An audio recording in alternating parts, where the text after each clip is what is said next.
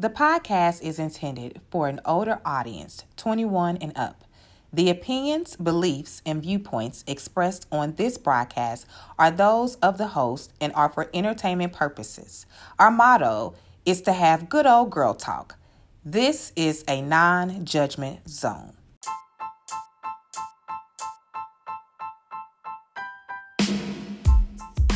Welcome to the OG Podcast, where we talk about all things girls, giggles, guys, the gift of great friendship, growth, and the goodness of being a woman.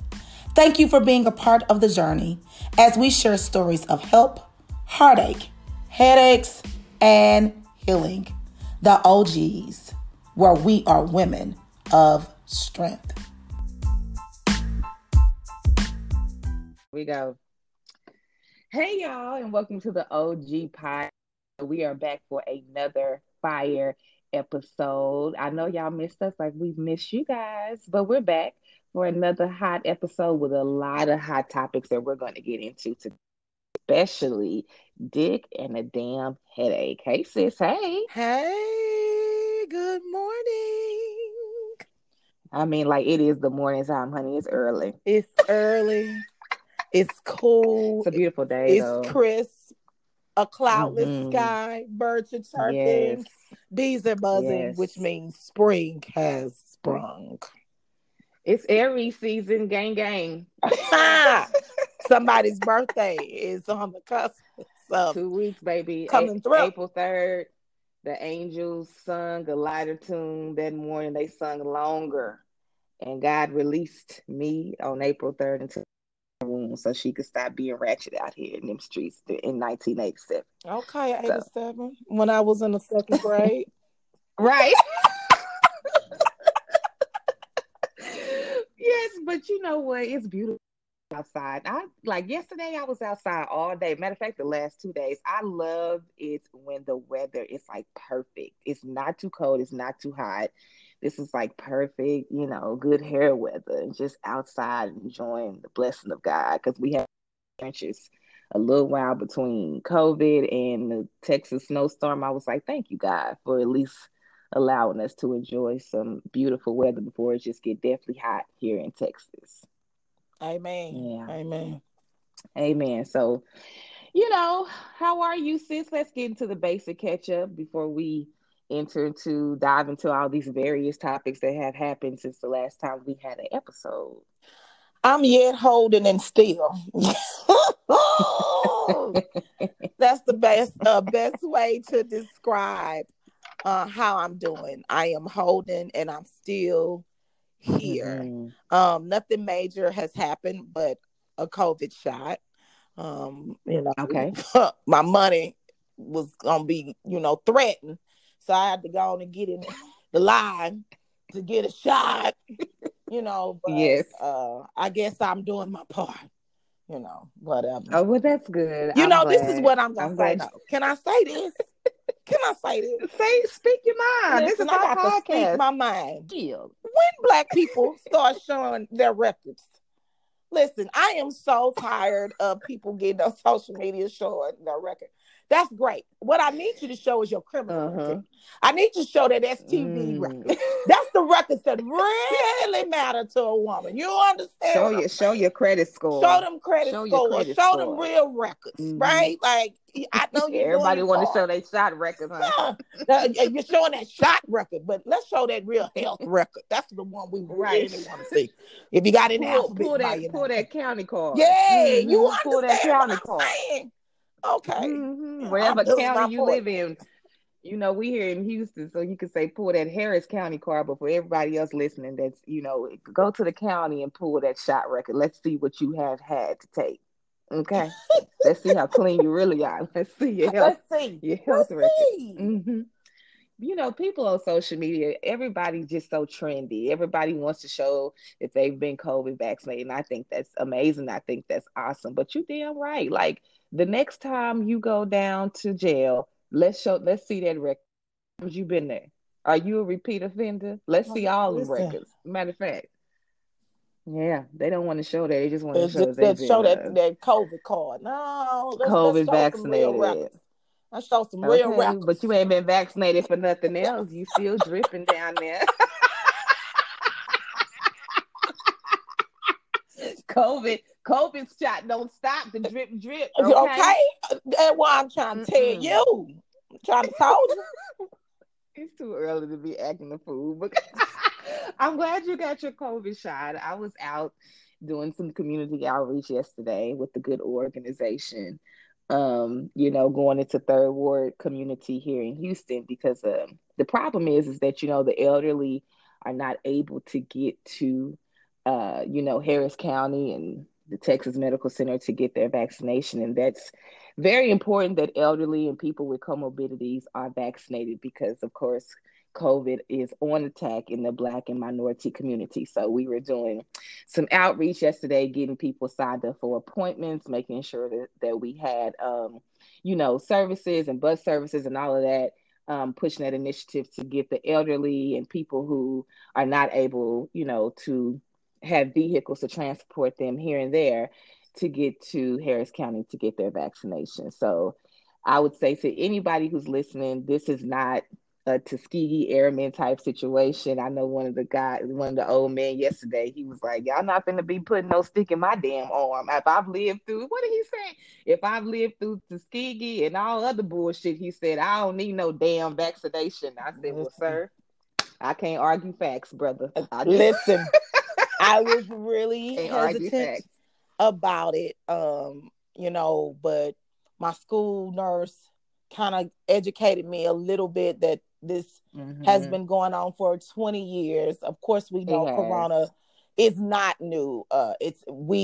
Just hadn't heard of it, but it's been presented in SARS and other, diseases that have crippled our globe at one point or another. But so she was saying that they've been trying to work on the vaccine, and this has been ongoing. And she rest assured me, because I listen, I am part of that community, just like the elderly, that know that healthcare was not really designed to help us. So it took me a while. People will, I see no mask. By the grace of Jesus, I have been, covered and protected, and I pray that he continues to do the same. But when you start talking about my money, money already fun and change already strange.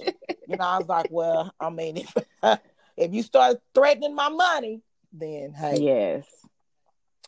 Yeah, it's important. I'm an advocate of balancing healthcare and educating, especially the minority community, on the healthcare initiatives that most affect us. And because COVID, and I've seen, with my own two eyes, how it has ravaged families and torn apart families in the Black and minority community, I am standing strong in the initiative to push people to get vaccinated, So I'm glad you got vaccinated, even if you didn't really want to. And even in the conversation with that elderly gentleman yesterday, he finally signed up to get vaccinated after we had a long discussion about, him being a war vet and, what the implications are of getting the Pfizer or, the different variations of shot and what, all the things that you need to understand before you allow anybody to vaccinate you. And that just goes for anything. I told him, I said, are you on any type of medication? Yes. I said, well, did you do research about the medication you're on? No, it's just what the doctor told me to take. Okay, then. So here we are giving you education about this, but you're on a host of medication that you don't even know where it's researched from or FDA. So those are the type of conversations we have to continue to have to empower the communities that we live in to make sure we are vaccinated so we can continue to live a healthy life and have hot girl summers. Hot girl summer is on the brink. Yes. So moving right along, because we have a lot to discuss today. Okay. I'm going to bring this up. I know this is a very hot button topic, but I think because we have a platform, we should discuss this because you are a mother, because I am a daughter. We have to, I think, discuss this with our OGs, Kirk Franklin and his relationship with his son Kerrion, and the media spin and the involvement and all of the debacle that has taken place right in front of our eyes on social media with his son and him. First of all, let me be clear by saying this. I didn't even know Kirk Franklin had a son, let alone his other children that he has, because I was never focused on his family. I was just always focused on the music. That's all I needed from Kirk was some melody from heaven, some stone. Like we were talking about the other day, my jam that I listen to every morning. I don't want to love nobody but you. But it is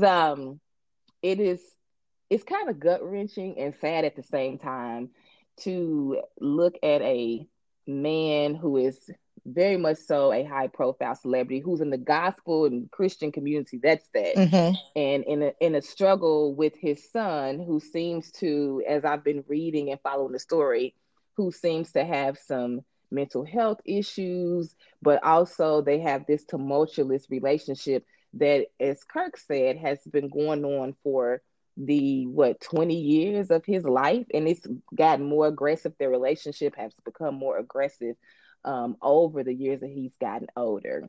So I wanted to bring this up because, like I said, I'm a daughter. You're a daughter, but you're also a mother. Mm-hmm. And there are a lot of layers that we could kind of break down from just the things we've read about from Kirk Franklin's relationship with his son. He described it as toxic, turbulent, and challenging. And I was like, wow, those are 3 huge words to describe a relationship with you and your seed. What's your thoughts about it? Well, let me say this. Can't nobody hurt you like your children. Mm-hmm. The end. And you have to walk in that shoe to understand those words that I am saying. Mm-hmm. It hurts when you give birth to something and you are at odds. First of all, let me say this. He's 33 years old. But parenting never stops. Okay. Facts. Mm-hmm. And when we speak harshly to our children, again, it's historical. Mm-hmm. We would talk too crazy, so we think it's okay to talk to our kids crazy. Our parents will probably talk too crazy. Their parents, it is historical. I say this all the time. The Black family have suffered and gone through drama and trauma since the time we have stepped foot on this continent, right? Very true. Mm-hmm. So we parent how we were parented. Mm-hmm. Got me? Does it make it right or wrong? No. But if that's all you know, then that's all you know. Mm-hmm. Now, going forward, I'm pretty sure he will deliver his speech in a more loving tone. But I'm going to say this. What kid sits up and records a conversation with their parent? It's somebody that's searching for and looking for attention. I, in my 40-something years, have never, and my mama and daddy have both said some foul and fucked up shit to me.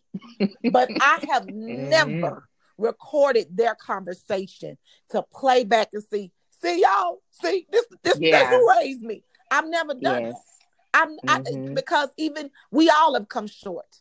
And I'm still rock with Kirk. Because see, what that tells me is Kirk is human. And we have placed these people that are in these celebrity limelights on pedestals. They are humans. They put on their drawers just like we do. They eat at a table just like we do. They have their own daily struggles just like they do, like we do. Yeah. And so what it should have told the public is, man, this man is just like I cuss my kid out. This man will cuss his kid out. That doesn't make him any less Christian. Mm-hmm. It makes him more human. Yeah, you're right. We all fall short. We all listen. I fall short. I fell short just yesterday.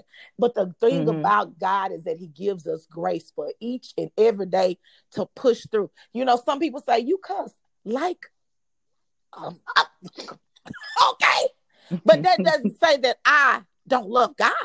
Because see, and here, this is another reason how I know society as a whole don't read the good book. When you read the good book, he came to say people like Kirk, there is not when I think about who he saved, like on the road, to Damascus. I think about Paul. Like, you just gotta read. You just gotta read the Bible. And when people read the Bible, they'll see it's a whole lot of Charlie Marcols. It's a whole lot of Kirk Franklins. It's a whole lot of Quays. It's a whole lot of people that live he likes to say the imperfect, so you can tell about a perfect God. And that's on silver and gold. Silver and gold. That's on my silver and gold. You understand what I'm saying? Yes. So I wanted to bring up a few things about that conversation. One, the conversation, I did, of course, have to do my digging so we can get all the facts, the actuals and factuals. So anytime that Kerrion, who is Kirk Franklin's son, and him have a conversation, there is always a counselor present. When they spoke about counseling, as far as Kerrion's concerned, it's always been his counseling has been mainly what they said spiritual counseling. And if you in the church, that means you, the pastor, and your family sit down and try to, diffuse whatever issues, but not necessarily any like psychotherapy or, from a professional outside of the church community. Also, the conversation was an hour long, I think, conversation that they were having together. And Kerrion took a 60-second clip of it and aired it. So we didn't hear the whole entire conversation. At the end of the conversation, there was an apology given from the both of them. So, when this 60-second clip got aired, I think it kind of took Kirk Franklin and his family by surprise. There's also been allegations where there was a leaked audio from, I guess, when Kerrion was in the studio and he was talking to some friends, because Kerrion is in the industry. He's been in the industry all of his life. Matter of fact, he is on 2 of Kirk Franklin's album, I think Rebirth and the one is after Rebirth.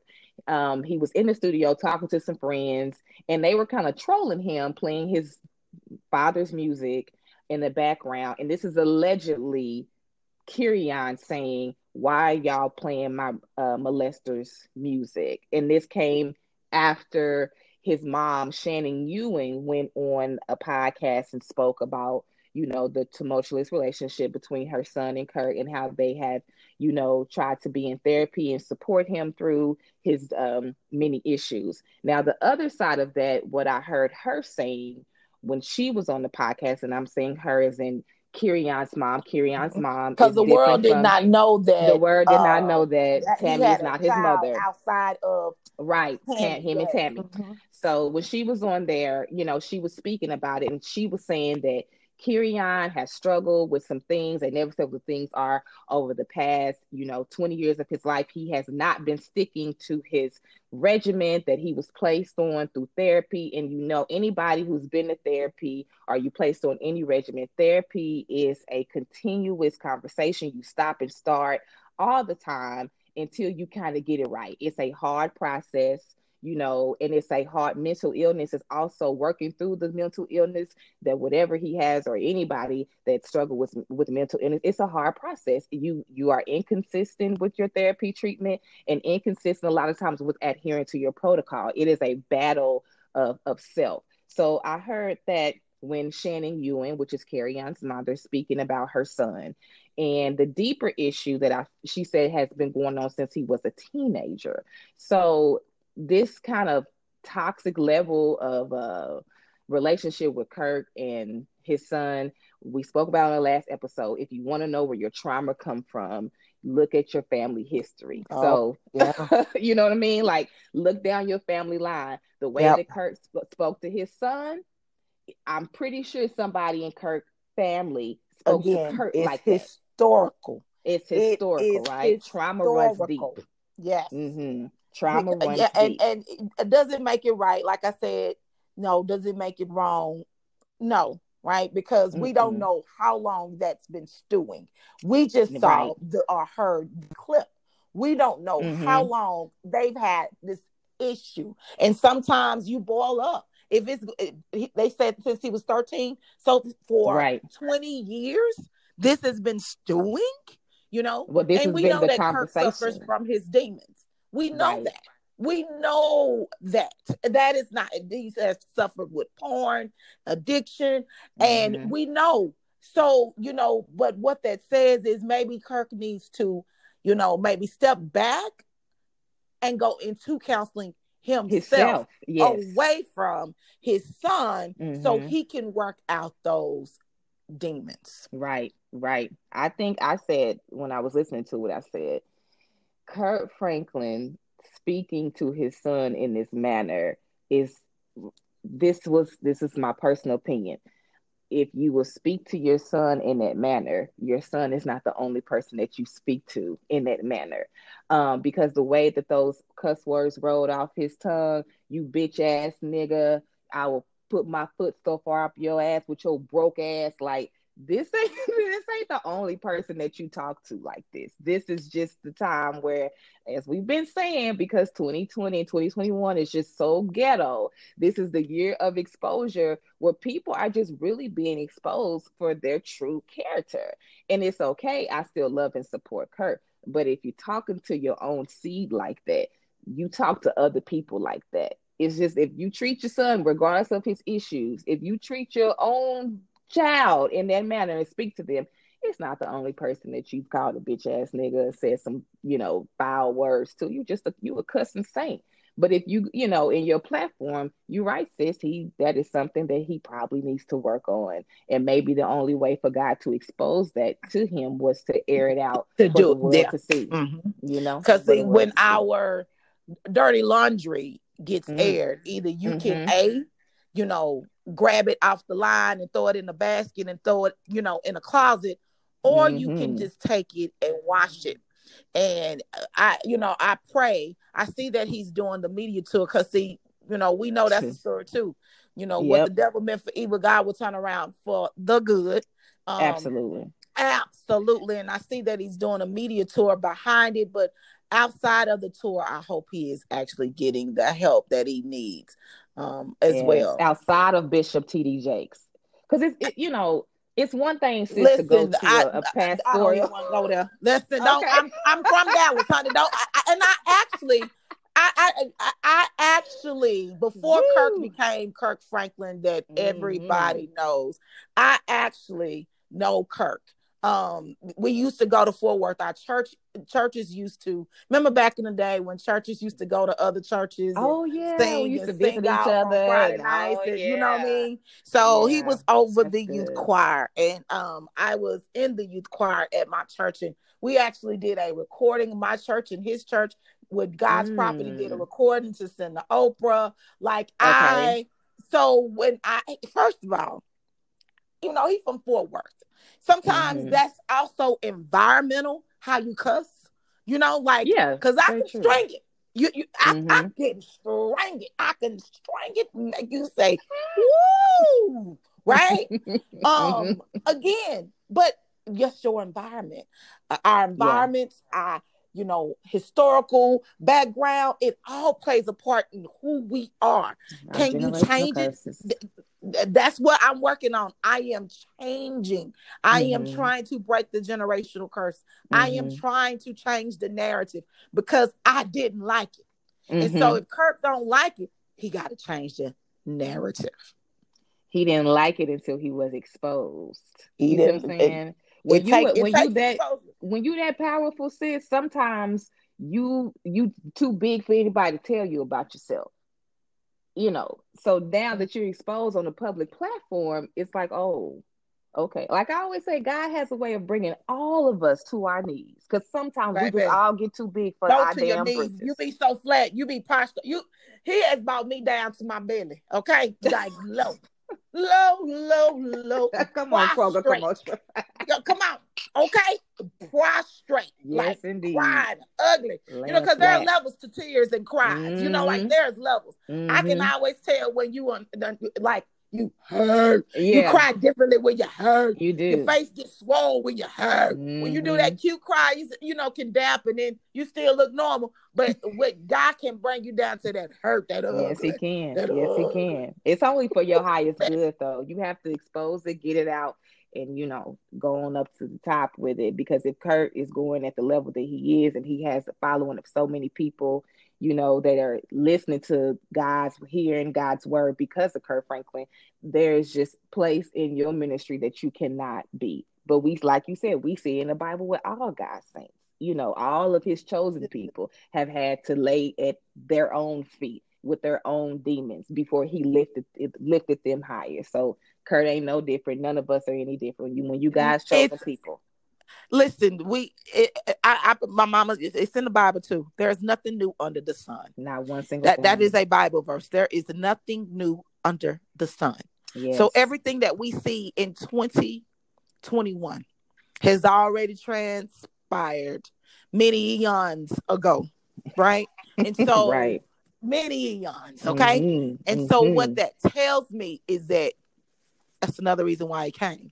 He needed to see what we were going through. We up on this season of Easter, about to go into Passover, but he just needed to see what we were going through. Yeah. Because he came to give his life for one reason. And I think it was to see the transgressions.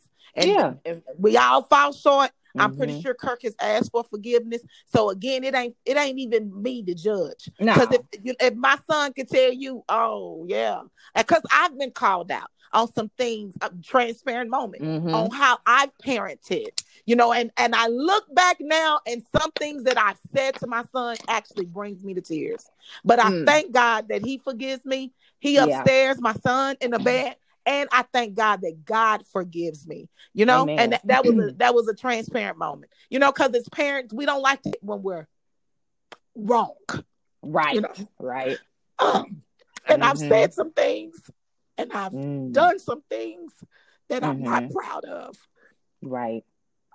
But counseling has helped me to realize it's my baggage. It's my baggage that I placed upon my child, my helpless child, who couldn't do anything about it. And Kirk's son probably can't do anything about, because he's still young, trying to process what he's going through. Yeah. But I can't. I'm the adult. And it starts with me. Change always starts with you. Absolutely. Well, thank you for being transparent on a Sunday. We're going to move on from that, because we could really stay on Kirk Franklin for the whole damn episode, and him and his son and the Black family. We just have to continue to keep doing the work. We've talked about this. Generational curses are hard to break. The trauma of our ancestors that have been passed down from generation to generation. We have to continue to do the work, okay? And it is the charge of us. It's the charge of our children. It's the charge of each and every one of us to clear the traumatic past of our ancestors. So, yeah, y'all, keep working. This ain't just Kirk's family. This is everybody's family. It ain't just the Black family. It's our family. So, it's just stuff we got to go through. All right. Well, next on the docket, some another ghetto. 2021, sis, it's just ghetto as hell. It just really is. Switching over to the talk with Sharon Bat Eating. I like to call her Bat Eating because her and her husband over there, they like to eat bats, chew the heads off bats. That's a real thing. You can Google it. On Wednesday, March 10th, Sharon Osbourne and Cheryl Underwood got into a heated exchange over Sharon Osbourne's longtime friend and British commentator, Piers Morgan. After Cheryl questioned her defense of Piers Morgan about Meghan Markle. So just a little background about all of this, because it's in the media. Piers Morgan is a British commentator on Good Morning Britain, I believe, and he is a very extremely outspoken white man. He's a male chauvinist who likes to criticize young celebrity women. He's also the commentator for the royal family over in Britain. And he always has had he's always had interesting comments to make about Meghan Markle. After Meghan Markle, I think they were supposed to meet many years ago to have a dinner when she first became a royal, and she ended up not coming, or something happened. And ever since then, he's felt some type of way about it, because I think she heard some things that he was saying about her, and blase, blase. So when the interview between Meghan Markle and her husband and Oprah aired, took to the talk, and Sharon Osbourne got on Twitter and started defending Piers Morgan because people were calling him a racist.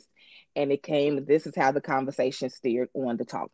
So in my thoughts about having this discussion, I wanted to open this up by explaining to the listeners what white fragility is. I read a book a few years ago by Robin DiAngelo, and I encourage anybody, especially Black people and white people too, to read White Fragility. It's defined as such because a lot of people don't, when I say white fragility, or when you hear people talk about it, a lot of people don't understand what that term refers to, which will give context to this conversation. It refers to the feeling of discomfort a white person experiences when they witness discussions around racial inequality and injustice. For example, it could be a Black person. We often have to have difficult conversations about privilege and superiority with white people, same as we saw on the talk. And white people tend to get defensive. They tend to try to dominate the conversation. White fragility comes across as anger, fear, guilt, silence, or being passive aggressive, or weaponizing their feelings to manipulate the conversation. Exactly what Sharon Osbourne did to Cheryl Underwood on the talk. Mm-hmm. So in having that, I just wanted to give some bases as we kind of work through this conversation. So, sis, what were your thoughts about what you saw between Sharon Osbourne and Cheryl Underwood on the talk in that conversation? Well, being an African-American woman that has worked in, an industry that is basically, that was basically made for the Caucasian persuasion. I got it when she said, don't start those tears now, or when she referred to, because as I think we think that tears, I do it too. And it's because we're very passionate about what we speak about. It's not that I'm scared of you. It's that I'm just passionate about what I'm saying. And for her to call her friend, Sharon should have saw that, wait, I'm saying something that's bringing hurt to my friend. And we're friends. We should be able to have a conversation. Well, when they try to go to break, Sharon was so on fire she couldn't even come down. And then when they went to break, right? Because I've done internships at radio stations as well as television stations. When you go to break, you're supposed to quiet down. And when you come back from break, and we're back. But it was like, when we're back in 5, 4, like, because they count it down for you if you're on the set. We're coming back in 5, 4, 3, 2. Well, Sharon must have said, bump that count. Because when they came back, she got hotter. She was still on 10. She was lit. Yes, she was. It was like, you are defending a man who has actually, it's been proven that he cannot stand Meghan Markle. And they were having a conversation. It started out about Meghan Markle being Black. And I understand she doesn't look Black, right? But that's the beautiful thing about our heritage. We actually come in all shades, Sharon. Yes, we do. We come from vanilla with green eyes, the Juju Black with blue eyes. I've seen it. The Aboriginal people are the most beautiful people to me, right? They Black. And so I think that for Sharon, it's like, no, we can dog her out. This is what I got. He can dog her out because, she looks white. She doesn't look Black. But the reality is, and that's just the reality. One drop, $1, one little bit, it makes you African American. And I granted that her mother is definitely from the tribe. And I understand what Sharon sees. But the reality is, Meghan is African American. Whether she relates to it, checks it on her, governmental documents, but that's one reason why the royals did not accept her, not because of how she looked. And I think that whole situation, because I've been to the UK, I've actually been to Buckingham Palace, and I posted this video on my personal Facebook page. It's a regal place. And if you get out of line, they got something for you, right? It's very stern. The guards stand, you could say, let me take a picture. Oh, look at you. They don't even look down at you. They look past you. They look through you. It's a very You could feel the royalty. Will you go get your pounds and exchange your money? Hell, the queen is on the damn face. So where can you go to get help? Where can you go when Harry's grandma is on the face? Not the past monarchs. She is. I actually put the picture up. I might have to give it to you, sis, so you can put it on the OG page. When I say it's nowhere to go, they run it. And here's the other thing. We know exactly. we know that the royals are supremacists. We know that. You don't have to, and they just didn't know how to accept it. And the part that hurts me the most is, I know we're talking about Sharon, but it all started because of that interview, and it all started because she's African American. Exactly. But when they said that, you know, they wouldn't take pictures, the royal picture when she first gave birth, every family, they all have done it. But Archie is the only one in history that did not get that picture to present him to society because of the color, the fear, the fear. Yeah. And like you said, it's fear, the fear of the color of his skin that broke me. Yeah. So I understand, even though Cheryl doesn't personally know Meghan, I feel like she was going to bat for her, because you just got to have some people in your corner to get it. And Cheryl gets it because she's in Hollywood trying to get it herself. So I understand why she was trying to defend that whole situation. She's in media and she is Black. So I get it. I mean, yeah, but the reality of it was that the conversation didn't even spin to Meghan Markle. It was Piers Morgan, because Sharon Osbourne took to Twitter and started defending Piers Morgan about his, comment that he made about Meghan Markle, saying that she contemplated suicide, and when she went to the royal family to ask for assistance, nobody would help her. And Piers Morgan said his statement was basically saying, well, who did you go to? What did they say to you? I'm sorry, I don't believe a word that she said. I wouldn't believe her if she was reading me a weather report. And people were like, what are you talking about? And they, when he was charged up about it on the show from his other colleagues, he got mad and walked off from the comment. But the reality of it is that white women always tend to weaponize their whiteness by tears. And Sharon Osbourne, then she was yelling and screaming. She was hostile with Cheryl Underwood. And the reality of it is being a Black woman, if Cheryl would have came back and checked her on the show, it would have shifted. Yeah, it would have shifted the narrative to Cheryl being Cheryl being painted as an angry Black woman, and Sharon Osbourne was even dropping F-bombs to Cheryl while she was talking about her, trying to provoke Cheryl, to me, to leverage the conversation of pushing white fragility and the white woman, oh, woe is me conversation. It pissed me off because I'm so Black and I work in corporate America in a place where I have to manage white fragility all the damn time.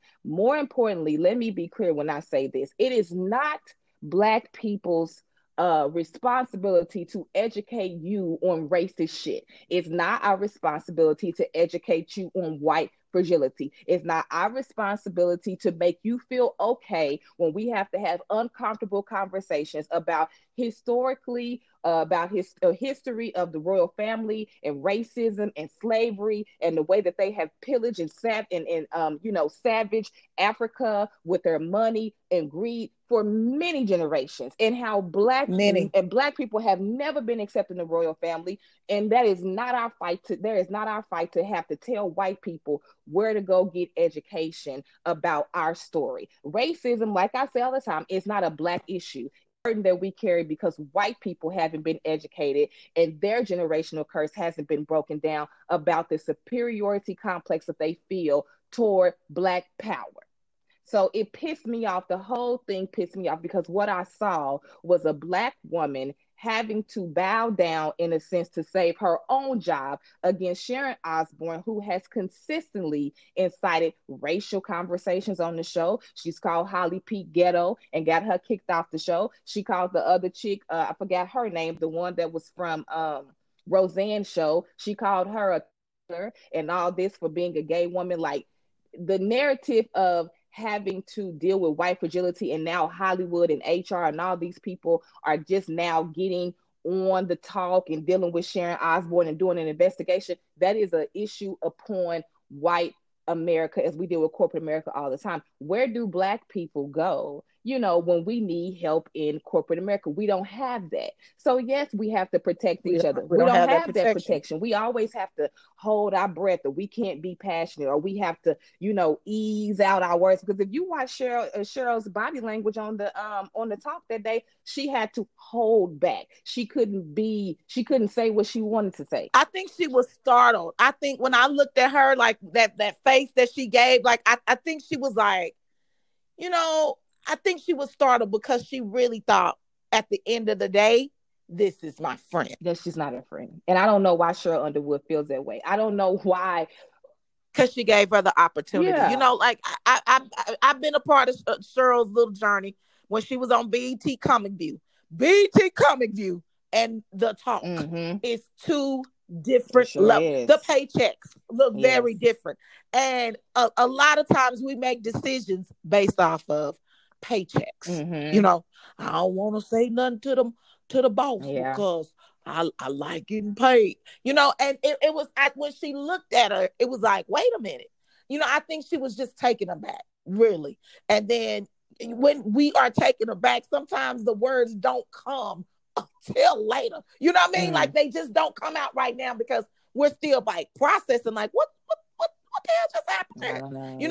And I think that's why it just caught her. It stunned her. It just caught her by surprise. I just think, if I would say my critique to Cheryl Underwood, you cannot ask a question and not give education. Because what Cheryl did not do was because what she should have done was let Sharon Osbourne know how Piers Morgan is a racist. That was the only thing she should have did right then and there. You can't give a context without giving premise to why you're calling him this.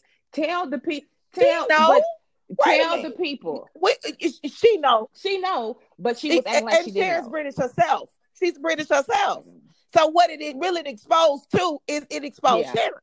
So she knows. They've had personal conversations on the phone, at each other's house, at each other's gatherings. She knows. They don't have to have that conversation. You know your damn friend. We are not here to continue say we this whole mindset of Black people having to put on a Captain Save a white person to save their little fragile egos from white supremacy and the ignorance of their generational lack of knowledge about how they have literally pillaged and raped and ripped apart the Black family. I'm not here for it in 2021. I'm not here for the tears. I'm not here for, please educate me. We got books. We have history beyond. So Sojourner Truth, I Am a Woman. I encourage any white woman to read that book, because that lets you know right there, when she went to the women's suffrage movement to educate them on the plight of the Black woman, they didn't want Sojourner Truth there to them on Black issues. They wanted her there to make their march look good for them, a bunch of white women. So we really want to get into a discussion of educating white people on Black issues.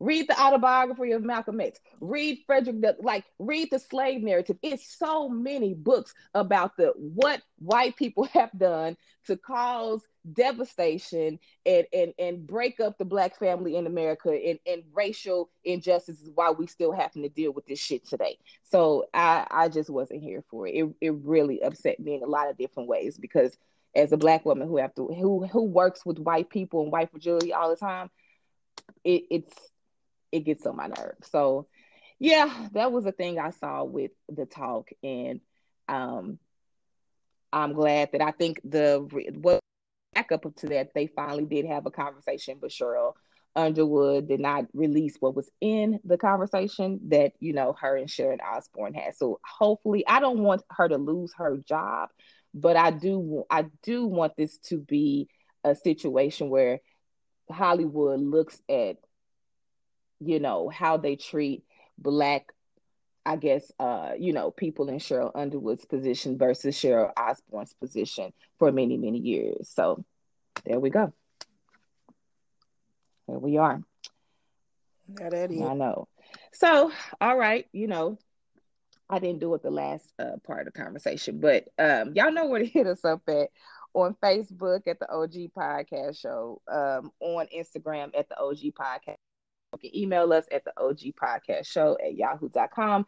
We're always open to your commentary and thoughts about these hot button topic issues that we're dealing with in America as we continue to fight injustice, and, you know, the conversation with Kirk and Kerrion and the Black family, and just the daily struggles of, you know, working, the daily struggles that we're working through as a society. Please hit us up with your comments and thoughts. We want to know what you're thinking.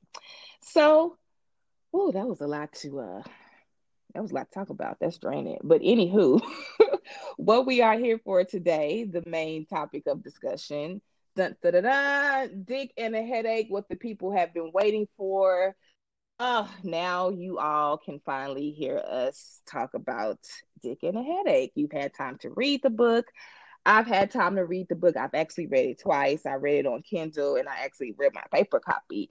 So, you know, I have questions, but I also want this to be more of a discussion about the character and the character development, and just the way that these characters are relatable to people that I personally know, and how I saw myself in a lot of these characters. So if you want to give people some background and set us up correctly about Dick and the Headache, please be my guest, author Charlie Marcol.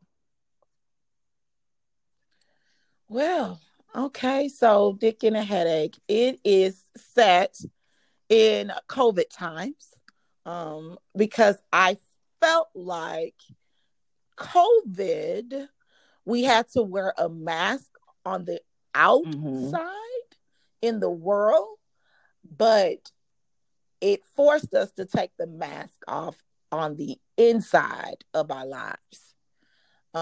Before COVID, if it wasn't good, you can shellac it, move on, act like it was okay, but pretend like it was normal. And then COVID struck, and you had to sit at home with these people that you pretended like you loved or liked.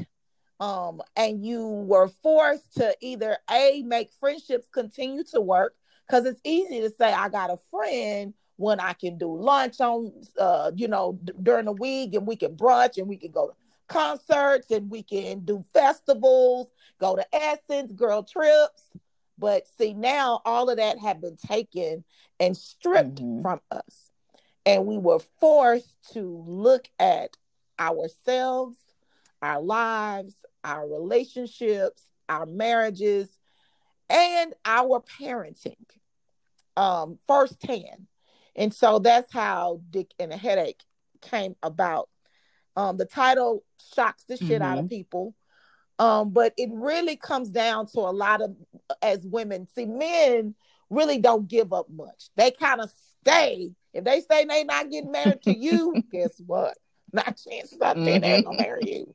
You know, but for us, we shift, we move, we get rid of, we stop talking to, we ship off, we don't do them no more. And it all boils down to one damn thing: dick and a headache. So that was the premise of the book. All right.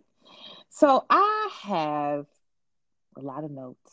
I feel like an old lady. I got it all highlighting in my little tabs and everything. So there are the main characters of this book. You have Kelly James, Nia, Richard, and you have Ellery. I just love that. So pretty. And then you have the daughter. She's not really a main character, but she is mentioned throughout the book, Gracie Pooh, which I thought was really cute. And all these, so I let me say this. Kelly is the counselor who needed counseling. That's kind of where I picked up big time, right? Like, she's painted as this, like she's driving for the perfect life. Like, she has the counseling, she has her house, you know, she goes in, and I'm saying she because I'm like, okay, she's describing, you know, we get the description of how the house is set up and the intricateness and the decor, and just seems to have it so well put together. But behind this, right, We we all all know know her that though, right? girl. We Oh my all God. And I'm know her. like, We all know that girl, that well put together girl who seems like on the outside she has her shit don't stink. She has it all together. The practice, the this. I know several of those girls personally. I know a lot of Kelly James. So everybody knows Kelly. Everybody knows Kelly Lattimore James. Lattimore is her maiden name. Yes, everybody knows. Everybody has a friend, got a homegirl, a church member that is Kelly Lattimore James. That's the girl that, you know, when she walks in, you say, man, what she got? How she got? Everybody know her. So what was so in Digging the Headache, what was your purpose for creating Kelly James' character? You know, because when I'm reading this book, I'm like, Charlie could have went several different directions with the character build and character development, but it seemed like you took you took your time with the type of characters that you needed to develop this book. So the storyline. So Kelly James in particular, because I'm like, we could have had a homegirl, this could have been some line sisters, some Rorty sisters, and we still could have had Dick and the Headache. But in particular, Kelly James' character, what was your thought process when you were like building who she was, and why her for Dick and the Headache? So because we think that perfect woman doesn't have issues, because of what they present to society, when in fact, just like Kirk, they are definitely dealing with their own demons and struggles. Hence why they struggle so hard for perfection. They struggle for perfection in their life because something else on the backside is off balance.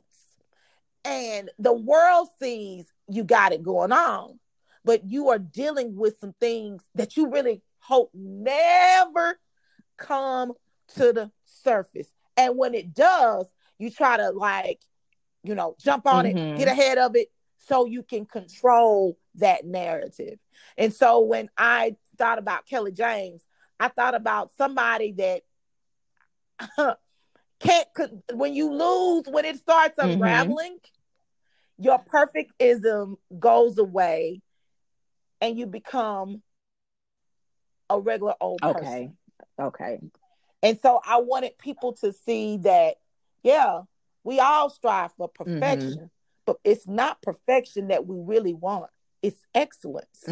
Okay. Because when you are striving for excellence, you learn from your lessons. You say, all right, what can I do better? Because it's no such thing in life as perfect. Right? Like, you have a perfect house, but you know, something's gonna go, a pipe bust during the winter storm. You know, you could think you have the perfect marriage, but you know, check his phone. Check that.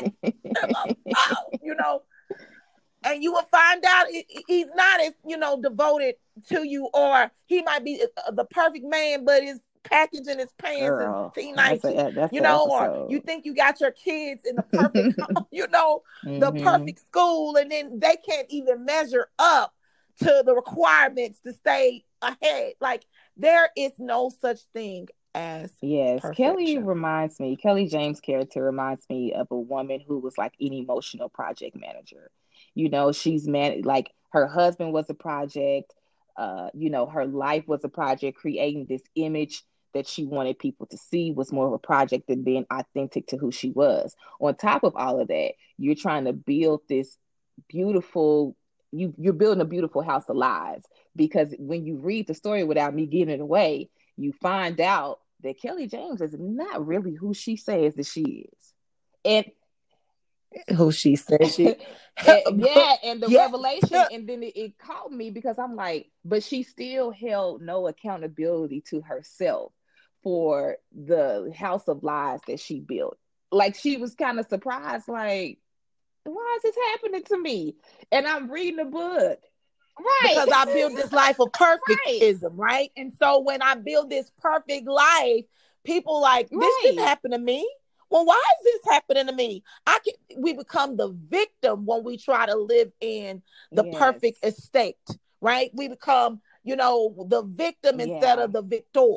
We don't want to claim the victory. We want to be like, why? Yeah. I can't believe, but you said, I thought you were my friend. We go into that, peach persuasion, octave. Yeah. I can't believe. Oh my God. She definitely was like high key manipulating that whole situation to a degree, but never realized that she was actually the villain in her own life.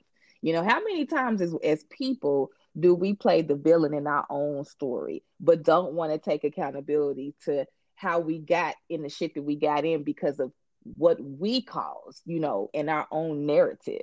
A lot of issues that we have in our life, we don't have to go through them, but we place ourselves in situations to fuck our own life up. And that's one thing as people we don't want to take accountability for. Yeah, I mean, because I too was an orchestrator. Kelly James is an orchestrator. Let me say that. She's an orchestrator, and I have been Kelly James in my life, right? Because I have orchestrated what I wanted to be in my life. I wanted this particular man. So when I write from Kelly, it's a little bit from Charlie Marcol's background. But I orchestrated my marriage. I wanted him, like I told you in the last episode. So I orchestrated to make sure that it would go my way. And so the setup, the play the waiting game, the waiting in the cuts, so yeah, we've all been that person. So it's easy for me to write about Kelly. All right. So I could stay on Kelly James, but I also want to bring in all the rest of the characters. But I wanted to read an excerpt from the chapter, Taking My Balls Back. I said, all right, then you better take your balls back. Balls with a Z. Yes. With a Z. That's how I had to put that colorful spin on it, because I get a lot of text about the title. And I get a lot of text because it's a novella, and people have asked, like, what is a novella? It's a short novel, meaning it's a quick read. And so I wanted something quick, and I will explain why when we keep talking about it further. But I wanted to show a little bit of, because sometimes we think with that perfection, we get rid of that hoodness, and we have to take the balls. Yes. Back. So it was an excerpt that really stuck out for me. Men are predictable and creatures of habit. He was coming home later and pulling excuses from the black hole in the universe for his behavior. His efforts didn't match up to a man that wanted his marriage anymore. That brings in Richard. Mr. Richard. Honey, ultimate fuck nigga. That's what Richard. I know so many Richards. Lord, the ultimate forbidden fruit as well. I said, I know so many Richards. I know so many Richards. I think it was let me say this, it was a nod when you kind of brought in the fact that he had undealt with father issues, which played to the narrative of why he is the way he is. And, in just the build up between how Richard's story, because I'm trying to talk about it without talking about, because people really need to go get the book to understand how it all comes together. But Richard is a man that many women are familiar with. So where did Richard's storyline come from? Because I'm like, Richard's mine. I was like, I used to date Richard. Okay, so Richard is that guy, like I said, we have this list. Women, we have this unspoken, unwritten, written in our Bible list of, the kind of man that we see ourselves with. Richard was that lover boy that, listen, at this age, at a certain age in my life, I did not actually want to lay down with you if there was a potential of call me shallow, but it is what it is. If there was a potential of you being a father to my child, I wanted my child to look good. Okay. So Richard is that specimen Yeah. of a man. Okay. He will create beautiful offspring. That was an internal thought of me. Okay. Call me shallow, but it is. Everybody see what my son looks like. Hello. Reality. And so when I write, sometimes it comes from my deepest internal thoughts. But Richard is that guy that looks good. Like when you are with, like when you see some couple, you say, yes, like that, right? But also, again, have not dealt with those issues, and they come forward usually in marriage. Let me say that issues are amplified times 20 when you have not dealt with those baggages, those suitcases, those duffel bags from previous hurt, pain, trauma, and it comes forward in Richard. So everything that glitters ain't gold. We all have those people that we personally know that have Richards in their lives. And so when I created Richard, I wanted to bring light to that. Everything that glitters ain't always gold. Yeah, he looks good, but he might look good to you, but is he good for you? Yeah. And that was that's where I kind of came from, that angle. Yeah, he looks good to you, but really, is he good for your long term or longevity? We kind of sometimes look at the right now. And I have been that woman. I look at right now in versus long term down the road. And so Richard satisfied the right now. So just to give the listeners a little preface, in the book, Kelly and Richard are married. Okay. So when we're talking about these characters, I'm going to try to bring them, continue to bring them all together. So to make it make sense of the character build up in the book, Richard, actually, just a little sneak peek, into the book.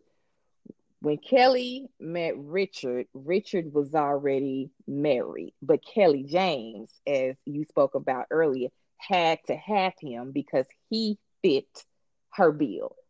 He fit the bill. He fit what she was looking for, or what she thought she wanted and was looking for in a husband to be. She had everything she wanted. Life was perfect. But at the time she met Richard, she did not have a husband. But she had been checking for Richard. Kelly had been checking for Richard for quite some time. And as she felt like she could give him what his wife at the time that had no name, she didn't matter, couldn't. Okay. So I got that. I got that from the Bible, because in the Bible, where you're not it's significant, right? It is. That's why I said she doesn't matter to the storyline anyway, because she was a nobody. But so I thought that was a very interesting feeling. So put a pin on Richard, because I have to bring my girl Nia in, and I'm gonna tell you why I like Nia, and I'm gonna bring Ellery in. But Nia, to me, Nia is Richard's best friend in the book, and she's also Kelly's soror. Is she her line? Yeah, her line sister in the book. Her line sister. And here we go. Something that stuck out to me when Nia actually put Kelly on game in the very beginning. She was, in so many words, she was like, "That's not what you want to do, girl." Well, she did. She was like, "Don't do that." Right? Like, she really was like, no, like, think about it. Because sometimes our friends know, but we don't want to listen to that homegirl. She was like trying to put her on game without saying, leave them alone. Because I don't want to give it away either, but, when you grow up, because somebody brought up the key point, like, can men and women really be friends when a man is married? And for that reason, I say no, right? And I say many reasons why I support that, because sometimes that sister friend ain't really a sister friend. Right.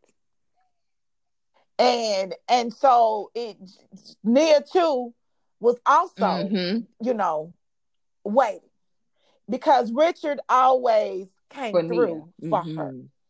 And it feels good when you have that one guy that you can call on and he doesn't treat you like the rest. Let me say that. That's what gives him the stand up, stand out. He doesn't treat you like the rest. He actually sees you. And when somebody sees you, it's easy for you to love them. I would say this as a girl who has a woman who has a lot of male friends. I've said it before on the podcast. I've ran into a situation similar to being Nia.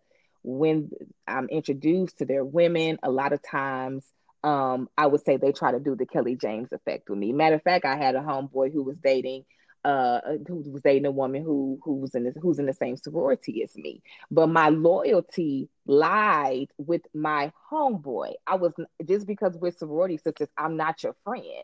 If something goes down between you and him, that's my boy. I've been knowing him far longer than I've known you, even though me and you carry the same shield, So I was kind of torn with that because I'm like, this is not particularly, because you mentioned like girl code. I'm like, this ain't really girl code because her loyalty was always to Richard. But a lot of time, women, we try to believe that their friends are our friends. So we make their friends our friends, and we get upset when breakup happens or issues happen in us, and we expect their friends to be at our aid even though they're nice and cool with us, and that never ever works. It never works. And that was another layer I wanted to introduce, being a sorority girl myself, right?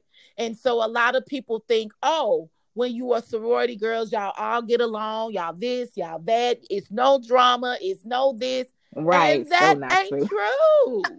That's not true. And so sometimes your sorority sister will back know you. Like the worst.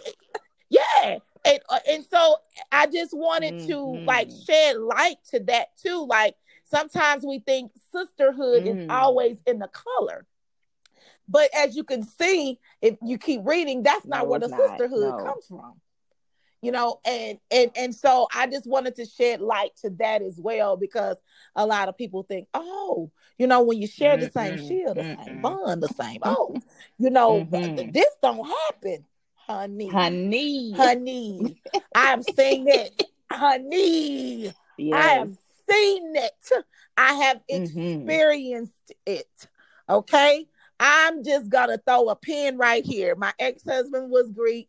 The wife before me is my sorority sister. So yeah, I'm just gonna throw that pin right there.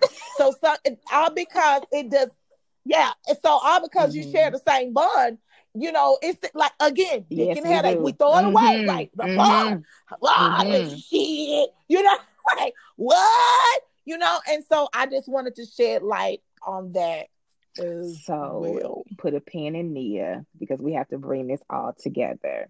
I wanted to jump back to Richard really quickly because Richard and Kelly James are going in the book. You are eloquently driving us, I would say, narrating us through this breakdown of their marriage, like from page to page. We get a full argument and taking my balls back with and Kelly, she opens, matter of fact, chapter 1 with a prayer asking God to reveal the truth about her marriage. I call it the prayer of revelation. Every woman's been there. We have that woman's intuition. We know something is going on, but we want God. Ain't right. Okay, know it ain't right. Help me, Holy Ghost. Today, Holy Ghost. Reveal what his truth is,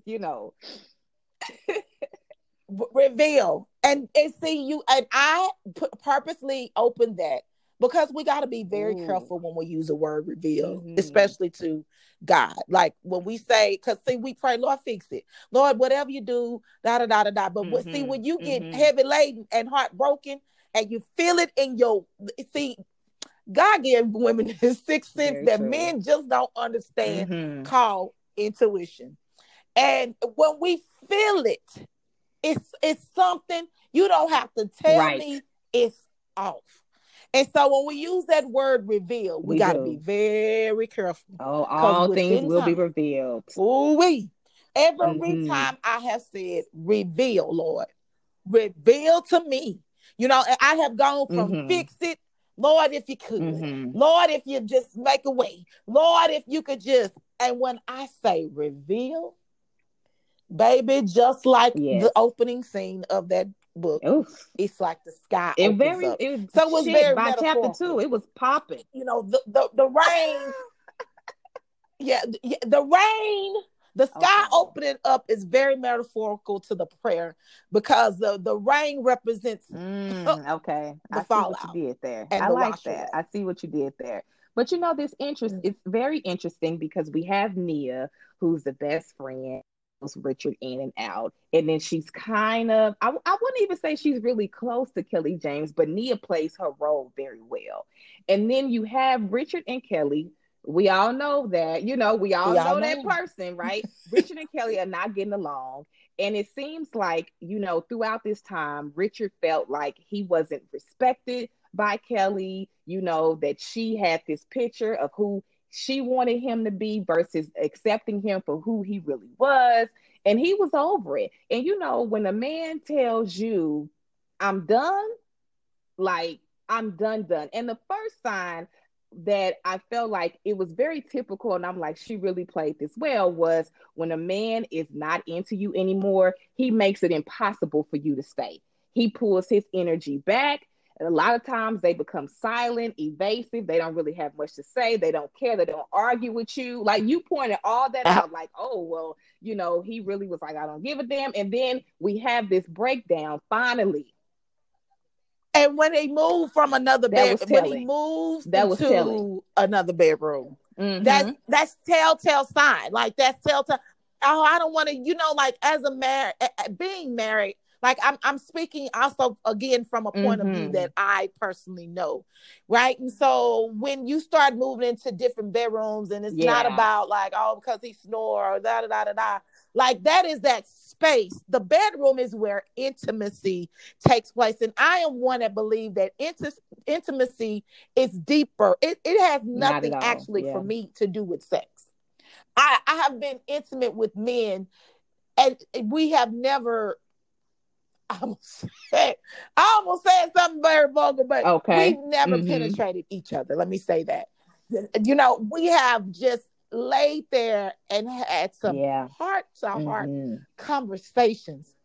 When you are intimate, you allow the walls to fall, and you allow yourself to be truly vulnerable. And so when you say, I'm living in a whole nother room, you don't even want to be vulnerable with me. You don't want to let me into that space, that space that the world is guarded from, but I can't even come into. Right. And so, what it also put on display is those cold marriages. There are many people that live like very that. Much true. Believe it or not. Oh, girl, he live in another room. Or girl, I live in another house. Or like that's that space that you are adding. And so, like, if it really was something, if I'm having pillow talk, I love a good 4 a.m. good pillow talk. But that only happens when we're in that same space, and we're looking at the sky and we see the sun come up. We're like, man, we better go to sleep. But you know what I mean? Like, it's just like I'm into a whole nother world that nobody else is invited to. So that was also I wanted to read an sign. excerpt from Richard, because this really, I was like, oh, we have to talk about this, honey. He stated to Kelly during the Taking My Balls chapter, they have this heated argument. Kelly is finally, because, I did not say, I left certain parts out of this because I want people to go read why they have an argument. You need to go get the book and find out why Richard and Kelly. There is a very pertinent reason why they had this argument, because Kelly found something, and something was left for Kelly. I would say that is the premise to this argument, but you have to go get the book to find out what that is. Okay. So anywho, in here, he states to her, you've discounted my feelings, withheld sex, disrespected me, and gosh, don't you even get me started on the credit issues. Everything is about you, what you want and what you believe. I'm sick of being married out of convenience. Woo! I say, all right now. I was like, married out of convenience. married out of convenience, right? So, finances are like one of the number one reasons why people get a divorce. But also, some people stay married because it is convenient for them. And when you get tired of the facades and the looks and who says and what it looks like, and you start going for I was proud of Rich now, regardless of what he does and where he goes. But sometimes you got to start taking your damn balls back, even because you have been so passive, right? Like there's a such thing as passive in your marriage, and there's a such thing as passive aggressive. One was passive aggressive, and one was passive. And he is just passive. When you think of passive, the passive force, you just passing by, And so it was like, okay, I'm sick of this. It's time for me to stand up, like for what I need, right? Because in a marriage, we go off of, wants and needs. But let me tell you, your needs start far outweighing your damn wants. And so for Richard, I think that is why I put that conversation in there, because I think he started to realize what he needed. And a man needs respect. And when he is not respected in his marriage, for him, girl, shit, it's over. Like we need that love, but for them, they operate from respect. They do more when they know. And she never respected him. She liked the way that he looked with her and the image, but she never respected him. She actually really, seems to me, really didn't know her husband, like who he was as a person, what his likes were. I mean, you could kind of really unpack that as just what that little stance that he said to her, like, basically, you don't know me. You know me for who you want me to be, but I'm my own person, And a lot of time women, we really do fall in love with a man's potential, thinking we can change him and make him be better by us being with him, instead of accepting him for who he is. Who he really is. Who he Men really don't change is. because we're with them. They change because that's what they already had in line for what they wanted in their life, whether we're with them or not. We just happen to be, if they do become better at sudden, gain more financial, stability or whatever it is, it's all because that's what they have for themselves prior to them meeting us. That's just what it really is. Listen, my daddy told me this one important thing about a man. He said a leopard doesn't change spots. There you go. He changes locations. He changes locations. And so just, for a man, he's not going to, it's an eternal thing. Like he wants the location. What I think my father was trying to tell me is that he changes because he wants better. He wants to hunt for better, goals. But as far as who he is, period, that is who he is, period, with the a character of his okay. Now the last but not least, I wanted to bring in the eloquent Miss B, is the best friend of Miss Kelly James, the true blue friend, as you call him, sis, the one that was strong on the girl code, has had her back, behind closed doors in public. Was her partner in crime, the private investigator, the Facebook looker, like Kelly. I'm saying Ellery was the down home best friend, the ride or die that every girl needs by her side. Every girl needs an Ellery on her team. Me too. I love Ellery, right? I love Ellery. Ellery McIntosh is that character. I love Ellery because everybody needs an Ellery in their life who doesn't want anything in return but your friendship. And I created Ellery because every woman needs, like I say, the true blue by your side through thick and thin, through whatever. One part that I actually edited this part and changed it when she said, "That's you." And she said, I don't want to bring that up about her past, right? Because friends sometimes, don't say, well, when you did this, I didn't say that. And she was like, I just want to be here for you, basically. Just tell me I can be of service to you, and I think sometimes we just need that one girl in our clique to not just judge us. Like sometimes friendship can come off as judgy, right? That means that you're more of a mentor versus my friend. My friend stands in the gap for me when I can't stand up myself. And that's what Ellery was. But Ellery also, as you will know and learn when you read, that she also has some of her deep-seated things, and she's a divorcee. But she also knows that what heartbreak feels like, and it just doesn't feel good. And she didn't have that person by her side because her friends were married, and so when you are going through that, you need to have somebody that understands this feeling. Okay. Ellery, she was the one that was there. She knows the background between, Richard and Kelly. She was the one that actually, went and looked up the information, like I said, I'm not going to say. Yeah. We got that apps. Friend with apps, girl. I got apps. Every friend got this. Listen. I got apps. Okay? We all got that friend. That's one of my damn good friends and my crew. Like, girl, let's look him up. Girl, listen, he got bankruptcies. Hell no, his credit score ain't good. Girl, look, I done found a family reunion pictures. Girl, look at what these people look like. Girl, you don't want to be married into this. We all got that friend that just ride like slow, flat tires in the back of an alley. Like, okay, listen. And I wanted to display that to give celebration to friendship. You got to celebrate your friends.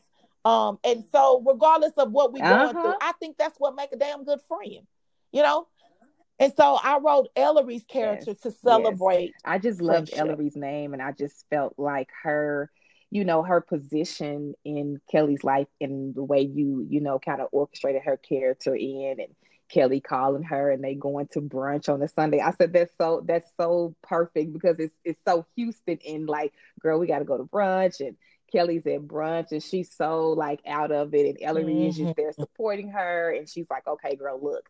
We're going to look up this information. We're going to figure out who such and such is, and just kind of putting the pieces together, because even though Kelly is quite the villain of her story, it's still a breakdown for her. And when you are going through this, you find out all this information, it's still painful. And when you're in that level of pain, you kind of be in a daze, trying to figure out, right. You don't even know where to begin when you in that level of pain. You don't know where to begin. You don't know where to start. You are not even thinking with a leveled head. And so I also wrote that character to show, like, when you can't think, that is sometimes your friends gotta think for you, and it's not like, it's just, she started it and then she gave her the power to continue on. And so, it was like, okay, listen, okay. How many times we've had those friends in our life that say, okay, listen, it's this, start here. Without having to be all in our business and just like, hey, girl, I'm going to give you the tools. Let me know where you need me to show up with you in this. Okay. Like, I just feel like Ellery is the perfect friend, because sometimes when you're going through something like Kelly is going through, sometimes your friends can be a little too much. It's one thing to be my friend. A little too much in my business. Exactly. And that's why I painted her as like a true blue, because I actually had, listen, when I was going through the divorce, I had 3 friends that said, I need help packing. They said, say no more. So that chapter was actually written from a real place as well, but it was like, say no more.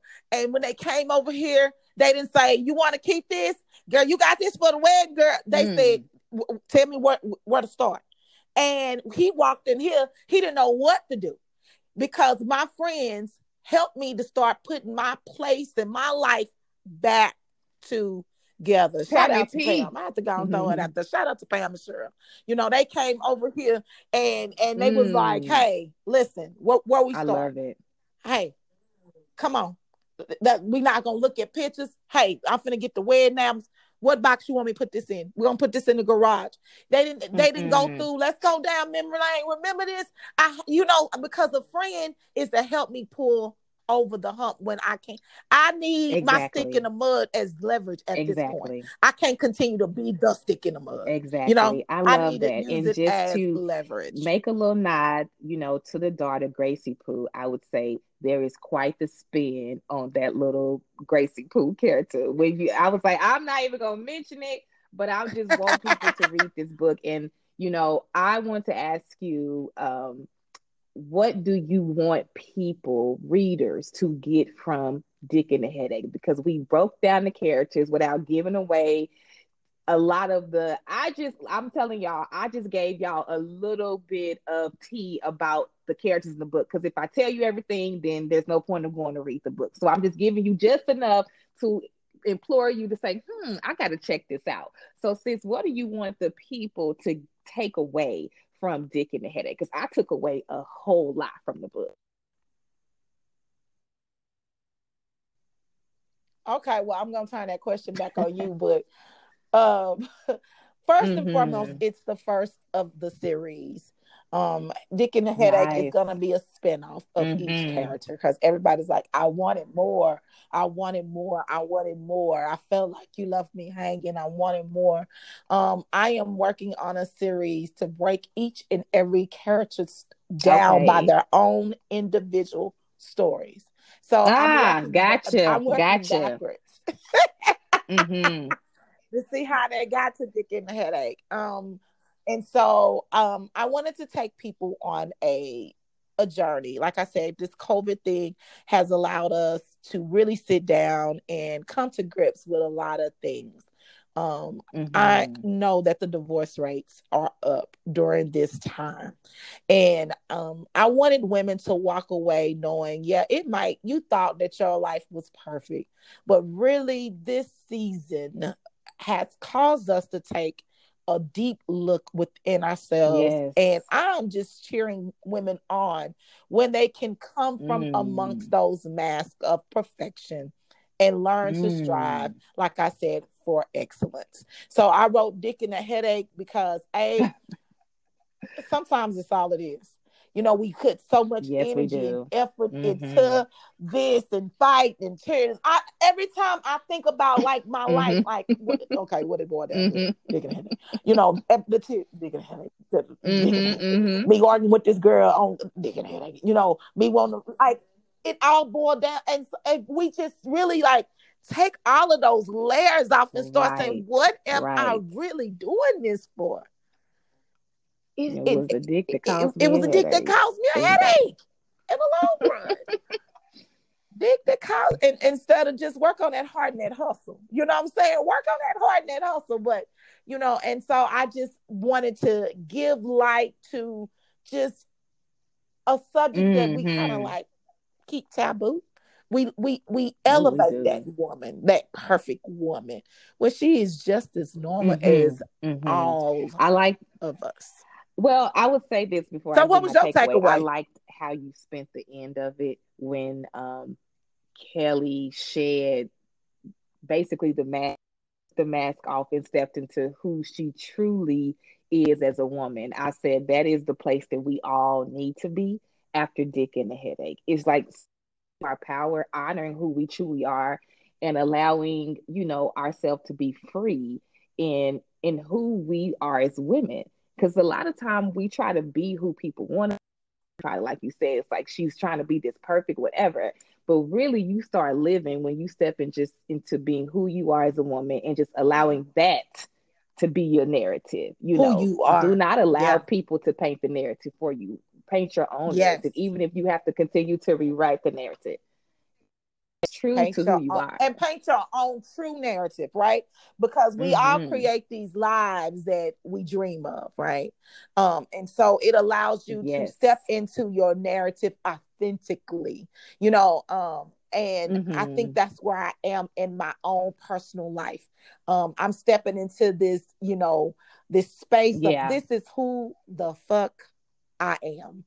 I am Charlie Marcol. You can take it or leave it. Mm-hmm. I'm not arguing with you. I don't have to argue with you. I do not argue with people that can't even put a subject and a predicate together, let Right. alone, like I don't have time. And so when you walk into this authentic space, it is so freeing. It is freedom in that. And so at the end, what I was showing is it's okay. It's okay to start again, basically, because what I really took away from the book. I'm like, new beginnings. I see Nia. I resonate with Nia because I do have a lot of male friends, and Nia was just kind of straight up with her about certain, I would say certain parts of Nia. Like everything Nia was on, I was like, nah, because I don't show dick. But you know, with Ellery, you know, I'm a true blue friend to a lot of homegirls of mine. I've been the girl, you know, looking up. I've been the girl that rode with my partner, rode with my bestie one time to go pull up on one of her dudes. You know, I'm down home with that. And Kelly James, you know, just the feeling of marriage point of view, but trying to have a perfect relationship and all of that. I've been in this space in my life. So I resonated with all of the characters. And I've even dated a few Richards, but for me, I took away like what I said about painting your own narrative and being, you know, true to who you are, and also holding yourself accountable for when you're the villain in your own story. When you recognize where you show up in your life in certain places, it's like, oh, okay, I didn't have to go this direction, but I did, and what you learned from it. So I appreciated Dick and the Headache for various reasons. I took a lot of little nuggets from the book, and I can't wait to see how these characters develop, especially Richard. I want to really get into like, who are you? Okay, because we got to kind of, you know, who are you? Everybody want to know who Richard is, but here's the killer thing. You know Richard. You know what I'm saying? You know Richard. Everybody like, where is Richard's storyline coming from? You know, my mentor read it and she was like, I was wanting more, and I was like, just wait. It's a reason why I was, you know, thinking differently. And listen, that was outside of the box for me. I'm usually not a fictitious writer. I am more of a self-help guru, right, when it comes to works, but I am really starting to dabble and put my feet into waters of fiction. But there's a lot of truth in fiction, you know, and so I'm loving it because I am a creative in my own way, and so it allows me to just go there. It allows me to go there. Nothing is off limits, you know, because I was thinking, could I make this plot even juicier? How can I make this plot even juicier? You know, but I think when we go on these individual journeys, people will actually get a shoe in and say, yes, Ellery, we don't know her background. She's just the best friend in the book. I know she has her own story, and you've told me some things, you know, we've talked about the Dick and the Headache, how you're going to develop Ellery's story. So I'm looking forward to this series, and, you know, prayerfully Hollywood will pick it up and it'll be a Netflix series, Amazon Prime, or somebody, you know, HBO Max, one of these people, you know, Tyler Perry, somebody. Come on, put it in existence. Put it in existence, we need to bring this as a series or whatever, because this is better than a lot of shit that's actually on TV that we watch. So I'm speaking into existence for you. And I keep saying this, but please, y'all, go get the book. It is a great read. It's a quick read, you know, for people who don't like to read long books. And it is so many things that I did not say, so that you will go read the book and pick up the different nuggets and things really about what happened in Dick and the Headache. It's some real shit that went down. Listen, and you say you like the name Ellery, and so I'm one of those people when I meet people in the airport and you know, different places. I actually met a lady on the plane, and her name was Ellery. And I was like, that is such a beautiful name. And I said to her, I'm gonna put your name in a book. And I put it in the notes on my phone. I asked her, how do you spell your name? Yes. This is prior to COVID. How do you spell your name? You know, because you can talk on the plane. Now I get on the plane, like, don't say a damn thing to me, baby. Because we ain't even in 6 feet, okay? So please don't speak to me. But I wrote her name down in the notes of my phone, and I fell in love with her name as It well. is. And I felt like it was so girly girl. I Never love heard it that. before. I love that and name. so I felt like it would be the Congratulations on perfect Dick and the character Headache. name. Tell the people where they can find Dick and the Headache if they already have. I know you've been pumping it on, your own social media page, and we've been pumping on OG page. But just randomly, if there's somebody new that's listening to the podcast and hasn't actually went and looked already, where can they find Dick and the Headache and your other books that you've written? Where can they find you? They are all available on Amazon. Do me a favor, go to Amazon.com. In that search box, you could put in Dick and a Headache or Charlie Marcol. When you put in Charlie Marcol, the other books that I've authored or been a part of will come up. And leave a review, people. Do that, and it's on Prime. It'll be at your house like in a day. So there is no excuse, and I am working on some wind down conversations for people that have read it, so we can have those conversations in person since we're getting vaccinated and the mandate has been, released. So I'm looking forward and planning to have that great old girl. I'm looking forward to it. So stay tuned so you can be a part of that. Okay, please leave a review. Reviews are how books get picked up. Okay, leave a review. Reviews are so important. Please write a review, please. Reviews keep you relevant, and not just for Dick and a Headache, but for the OG podcast. That is how we catch momentum and traction. So please do it for both. So what is the OG code of the week? And the OG podcast. What if you were taking the OG code from a Dick and a Headache? What would be the OG code?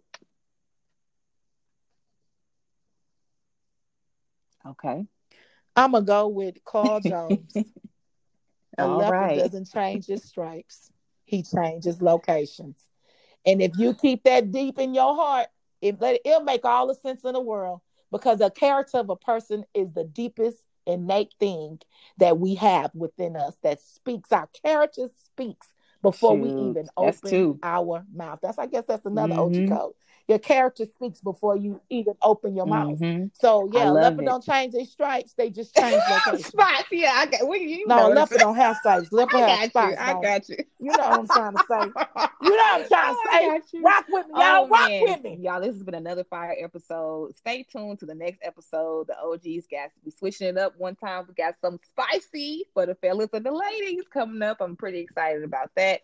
If you know where to find us, at the OG Podcast Show on Facebook, at the OG Podcast Show on Instagram, and you can email us at the OG Podcast Show at yahoo.com. We can't wait to hear from you. Please go get Dick and a Headache, and like Sis said, leave a review on the OG page, on iTunes or wherever you listen to the podcast, and please leave a review on Amazon so that her book can stay relevant and Tyler Perry and Oprah and them can pick her up, okay? Because the Sis is headed to Hollywood.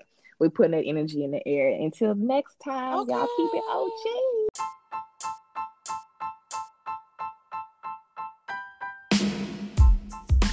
Hey, we want to hear from you. Yes, we do. Give us your comments, feedback, and leave a voice message. All at the top of Anchor. All of the above. Or you can email us at theogpodcastshow@yahoo.com. And be sure to follow us on Facebook and Instagram at The OG Podcast Show. OGs, baby. Peace out.